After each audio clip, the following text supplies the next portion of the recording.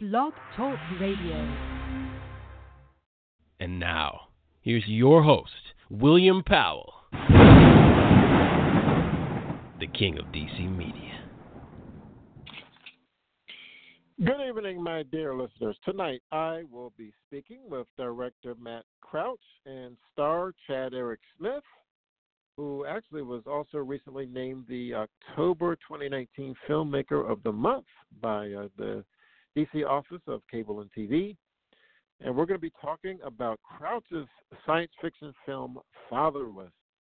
Now, this film centers around a young physicist with a troubled past who seeks to develop time travel in an attempt to fix his childhood. As he discovers his theory may be more practical than he originally expected, he must choose between repairing his own life and fixing the lives of others. Now, this film also stars Kevin Raphael and Michael Mall, among many others. So I see that Mr. Crouch and Chad are on the line here, so let me bring them on the air. Good evening, gentlemen. Good evening. Thanks for having us. Absolutely. My pleasure. So, Matt, I'm going to start with you and ask, why did you decide to tell a story about time travel? Time travel is it's always an interesting subject to look into. For me, the time travel and the title Fatherless and that subject matter are all interconnected. When I was coming up with the story, it was largely because I have a son myself. He's 7, he was 6 at the time, and he's the spitting image of me. And also had the experience of him going through a lot of the same things that I was going through when I was his age. So it was kind of like I was time traveling on a daily basis because I was watching him and thinking back to my own experiences at his age. And it just got me to thinking about time travel as an interesting medium to tell this story overall. That's amazing. So, Chad, talk about your character, Logan Avery.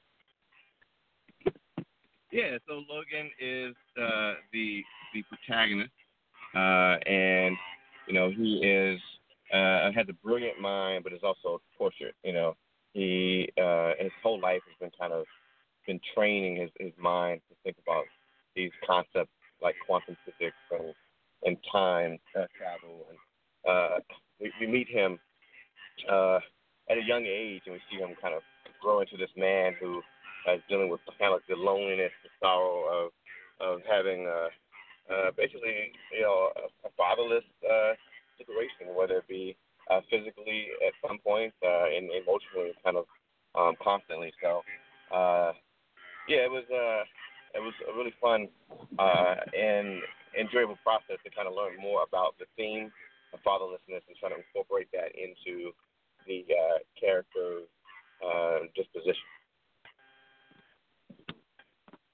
Yeah. So now, Matt, talk about what you think audiences should take away from this film. Yeah, I hope that this becomes a conversation starter. The film itself is designed to talk a good bit about the issue of fatherlessness in America. It's really become an epidemic in our country and our society these days, where so many children are growing up without the constant influence of a father figure or a consistent father figure. Recent census data has estimated about 25% of kids in this country grow up without a consistent father figure. So it's a huge issue. It's something that's been impacting our country for generations now, and it's something that ultimately I feel we need to change. It's long overdue for us to kind of flip the script, stop accepting it as the norm, and find ways that we can fix it. So ultimately, I hope that after watching this film, people will be able to engage in that conversation. I don't think that the film just presents fatherlessness as an issue or a problem. I think that it also suggests some ideas on how we can go about fixing that. And so I hope that at the end of screenings of this film, the audience is able to take that away from it and have serious conversation about how we can apply those ideas in our own society. All right. So now, Chad, tell me about how you got attached to the film. Yeah, so me and Matt have been friends for over 10 years now. We met in Pittsburgh, and I was actually the antagonist in his film Revolution Cry. And so ever since then, we always had talked about how we wanted to work together on set. And we always used each other as a sounding board for a lot of our projects. In fact, Matt was the creative consultant on my short film Rumination that you and I have talked about a lot, William. Right. And so last year when Matt came to me with this idea of Fatherless and sent me a script, he came to me in the capacity of asking if I was curious and co-producing it with him, and I was like, yeah, I read the script and I loved it. But I loved it so much that I wanted to be in it too. Like as an actor, something's good when you start to envision yourself in the role of the character. So I said, hey man, how would you feel if I played Logan? And he said, yeah, that'd be dope, So he cast me, and then we hit the ground running, both as producing partners, but also as director, actor, relationship. Yeah. So now, Matt, you got to talk about some of the challenges you had casting the film. Yeah, you know what? I'm sorry to let you down a little bit on that one, but casting was, along with a lot of other areas of this film, were way easier than you ever expect on a film. It's something that Chad and I have talked about and kind of joked about on this film. We've always kind of felt like the film itself just wanted to be made. And every time we encountered these areas that would typically be roadblocks or potential issues, we just smoothed right through it. The other lead in this film, Michael Mao, who you mentioned before, the day that Chad and I signed our contracts and production agreements to work together on this was back in February, and we went to an Oscar party right after, and that's where we met Michael. So it's just been like that. Things have just lined up for us, like the universe is just shoving the right puzzle pieces in our face at every turn. Again, like this movie just wants to make sure that it's made, and we've had a number of times where those actors or crew members or whoever have actually reached out to us before we've had a chance to reach out to them, and we had already been talking about, this person would be a good fit for whatever role. So it turned out perfectly. We had our first pick on every role, whether we reached out to them or they reached out to us. It was actually pretty easy to get everybody in place for this. Yeah, that's great yeah, when you know what. Let me just add. Yeah, one time, Matt and I were walking through a parking lot. We were coming from some store. I can't remember what store it was. Maybe a thrift store or something like that. But some random guy just walks up to us with like a CPU computer. This computer is exposed with wires and chips and all this stuff. He's like, "Hey guys, you want a free desktop computer?" And we were like, "Yeah, that's time machine material." He looked at us like, "Huh?" So it was like it's like the universe was giving us props in production design too, Yeah, and that it is used in the production design in the film. And we were just stopping to grab something to eat or drink or something like that on our way to set. And here's this guy walking towards us with the shell of a computer that just worked out perfectly. Yeah, that's amazing how that works out. So then Matt, you got to talk about locations too. I mean, I guess the locations and everything fell together too. Yeah, they really did. For me, this was my first film in about a decade. I'm also in a new area. So I was a little concerned about that, about being able to find all of the right locations. I've only been living here for about the last year or so. So I'm really still finding my way around this location. But a chunk of it was just going out and exploring and trying to find some interesting places. Again, serendipity came in quite a bit there. Chad and I stumbled upon one of our locations when he was here visiting to sign our production agreements back in February, and that ended up becoming one of our locations in the film. And then I reached out to some filmmakers who are in the area that we had made some connections with, and just asked for their input, their advice. There was even one location that it was a major location. We spent a lot of time in the film in that location, and we were settling. It was the one location we were settling on.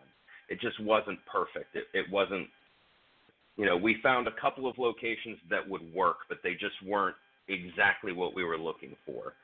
And maybe 2 weeks before the shoot, I reached out to a friend of mine here, actually, who I work for in my day job, and just told him, there's this one location I'm looking for, and this is what I'm looking for. And he said, oh, yeah, I have that place on my property. Come by and check it out this weekend. And we ended up shooting there. So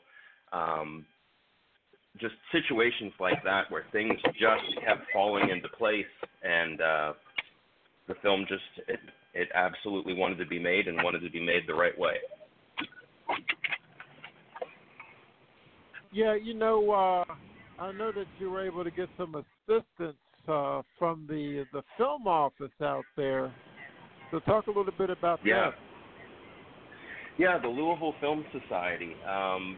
Great working with them.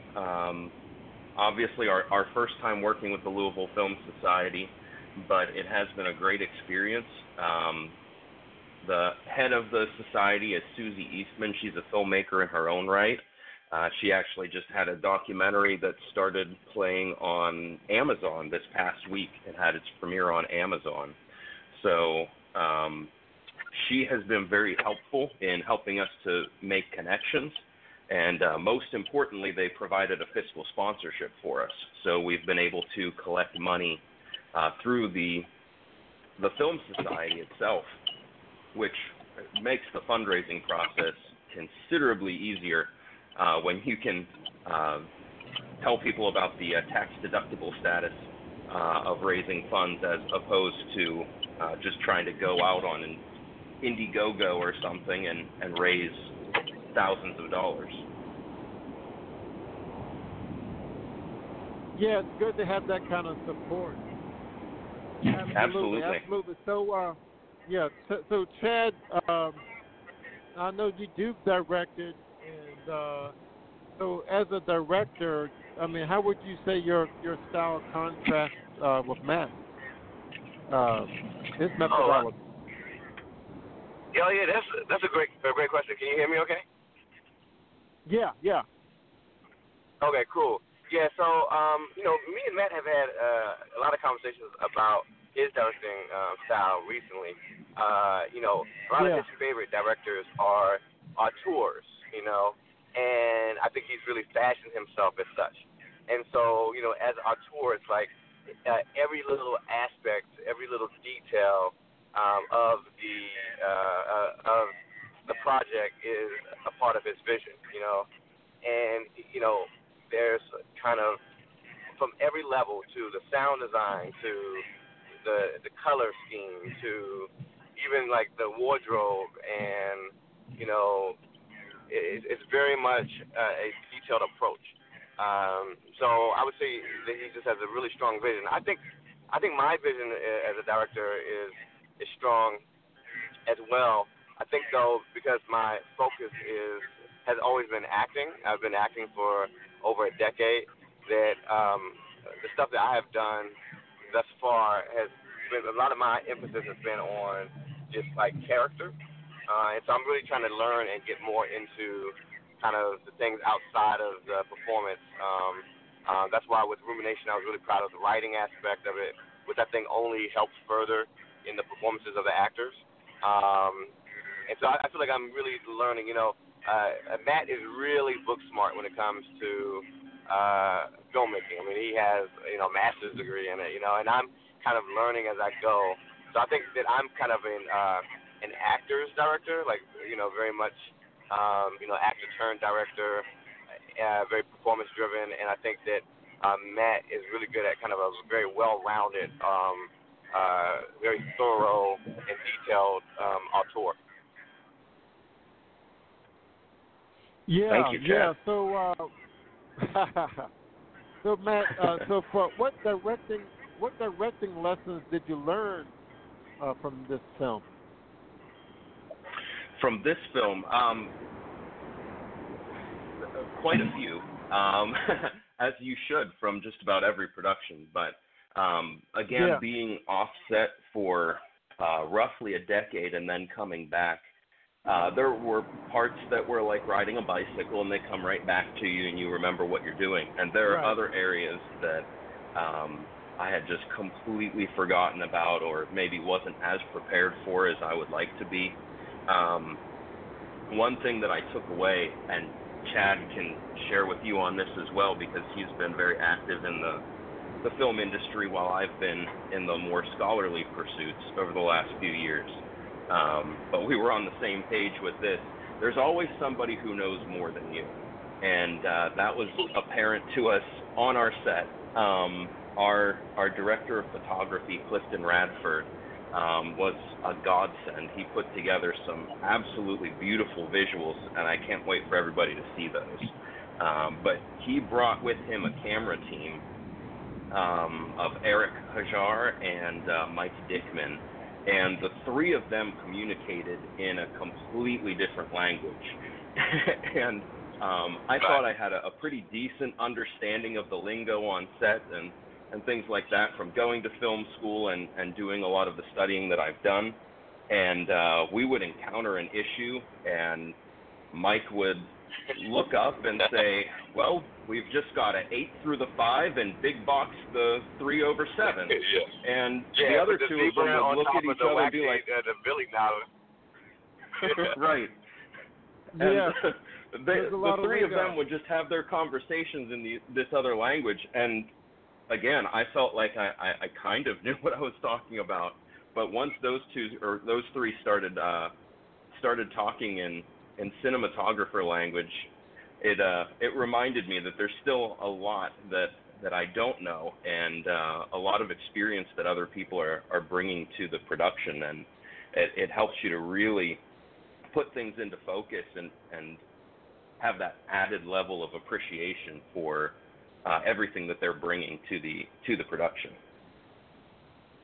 Yeah, even if you can do it well, there's always somebody that can do it great, and it's good to lean on those people and not have that ego. So now, Matt, we got to talk about when this film is going to be released. I mean, you've got 2020 as the release year. I guess you're going to be going to festivals or what? That's certainly the plan. We'd like to play this in festivals. We'll be submitting around the country, mostly focusing on the East Coast and the Midwest, where I am, some into the South as well. Not as much out West, because we don't have as much of a presence out there, but if we find the right festival, then certainly not opposed to it.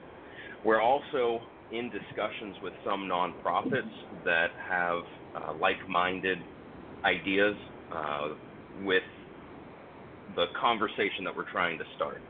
So we will look to work with them and possibly provide some screenings with them We did use a university in part of our filming, and they said that they would love to have us back to screen the film once it's all complete, especially with they have a pretty large psychology program there. So it would be beneficial for us to screen that and talk about Chad and his role and the impact of fatherlessness from a psychological standpoint, which Chad really nails in his performance. He does an incredible job of depicting fatherlessness and kind of the fallout that has on individuals. So from a psychological standpoint, there's a lot of meat on the bone there for us to dig into. Thank you, sir. Absolutely. Man, that's great. That's great. So, Matt, I didn't ask you about Michael Mall and Kelvin Raphael. So talk a little bit about their characters. Sure. So Kelvin, first of all, is a younger version of Chad's character. So we get to see various different forms of that character that help us to understand ultimately the psychology of Chad's character, Logan. So we're not just kind of dropped into Logan and expected to understand him. We get a good bit of backstory on him as well. And Kelvin was recommended to me by, we had an assistant who helped us with casting out here. Her name's Leah Beesmore, and she did a really fantastic job of finding extras for us, but also finding our supporting roles and running those people by me. She was very well connected with the actors in this area, and she was able to provide a lot for us to choose from, and Kelvin was one of them.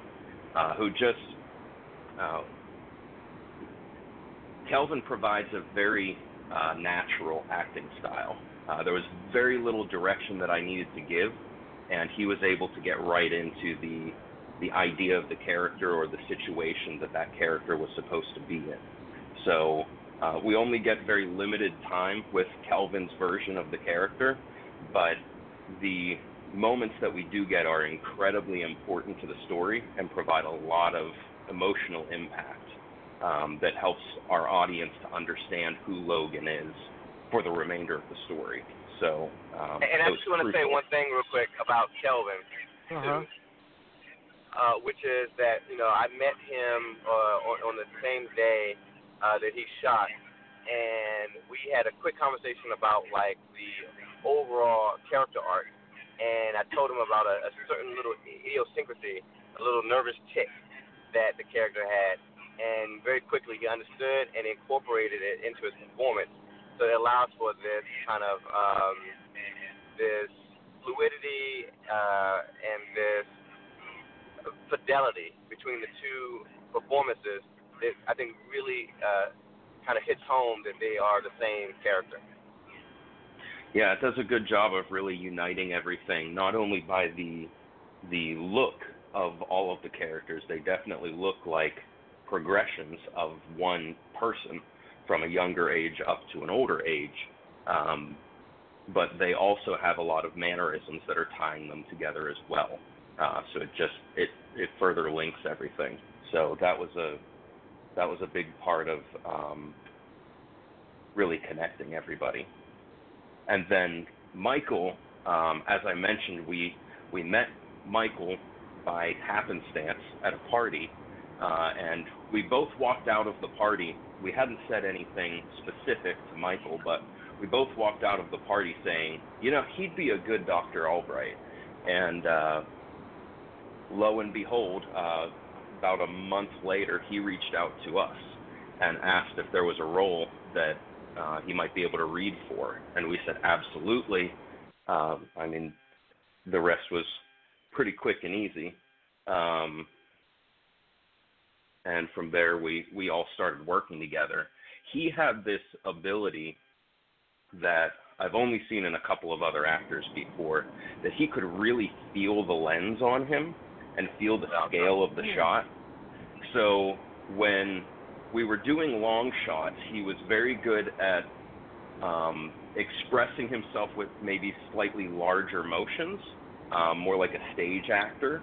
But once you came in to a medium or a close-up on him, he could feel that on him, and he would go into much further nuance, little mannerisms and things like that really made his performance feel that much fuller. And it gave us a lot to play around with when we were editing, because he had so many little reactions and just tiny little twitches within the face or with his hands or something like that when we got into those closer shots, that it just made everything very visually interesting and really gives a lot of extra depth to the character, who admittedly in the script wasn't completely fleshed out.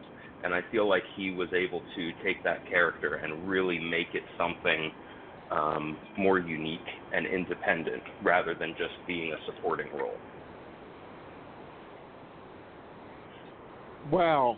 I mean, yeah, some actors just have that ability to adjust on the set. So, the filmmaking is a study in detail. It's also a study in handling adversity and setbacks. So, Matt, what were some of the setbacks and problems you had to solve on set? For the most part, it was just time management. Getting into a scene and realizing that it was taking longer to film something, or we had one scene in particular where we got there and we started working through the blocking and it just felt unnatural. And so you're in the position of completely reblocking a scene on the spot, trying to keep the day moving forward and make sure that you get everything done that you need to within the day, but also knowing that the scene is going to suffer if you don't have the correct blocking. So we took some time on that and completely reblocked everything, which meant coming up with completely different shots for that particular scene. And again, it was just, we had such a dedicated crew that everybody was willing to go the extra mile. Everybody was willing to do a little bit more than they were actually required to do. And one great story that's a great example of that, if I can wrap it up on that, the one location that we filmed in for about half of our shoot was indoors. It was, there's no air conditioning, and we were filming in the first week of July. So it was upper 90s outside. It was easily in the low hundreds inside. And we were using a hazer because we wanted an atmospheric feel. So it was very humid, very hot, and I mean, everybody was just overwhelmed. We were all drenched in sweat from about 2 minutes into the shoot, and we were doing 12-hour days. So, I mean, everybody was just pushing through. We get to the end of that day, we're trying to do a scene that is a one-shot scene, a long-take scene. With racking focus back and forth, and actors need to hit some specific beats, and we did, I think, 6 takes, and we had a couple that were good enough, and everybody was exhausted. We were all sweating. It was time to go and take a break and recharge. But the crew actually asked me if we could do one more take and try to get it perfect. So that level of dedication and overcoming the elements that we had and some of the difficulties that we were having from a technological standpoint with just getting everything worked out exactly the way it needed to be.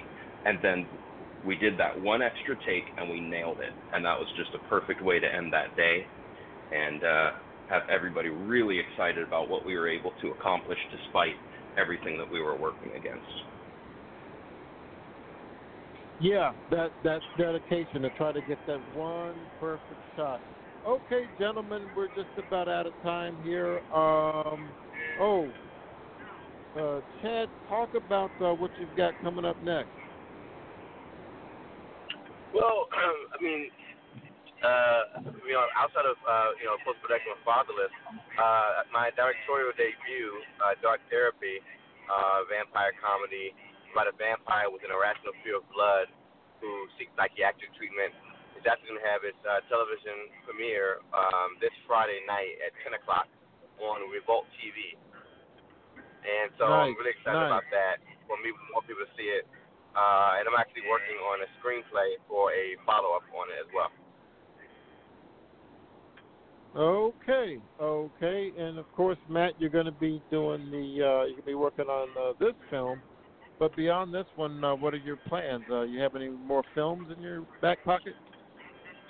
Yeah, there are a couple of scripts I'm developing. Chad and I are working on one story in particular, and we'll see exactly where it goes. I'm trying to stay focused on this project until we have it locked in and get started into the festival tour. But, yeah, there are definitely a few pots on simmer right now, and we'll see ultimately what fleshes itself out here in the next few months. Very good. Okay, well, Chad and Matt, really enjoyed the time. Wish you the best of luck with the film. Thank you. Thank you for having us on. All right. Okay. Y'all have a great night. You too. You too. Okay. All right, folks out there in Radio Land, remember to do something for your career every single day. And break a leg. Night.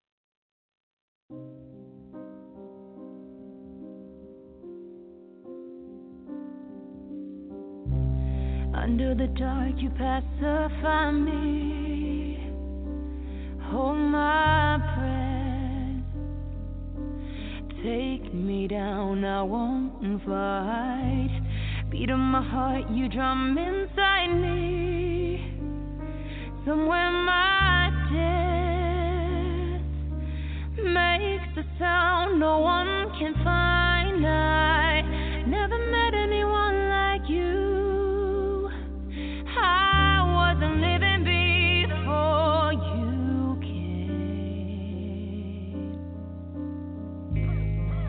Now I'm seeing myself in you.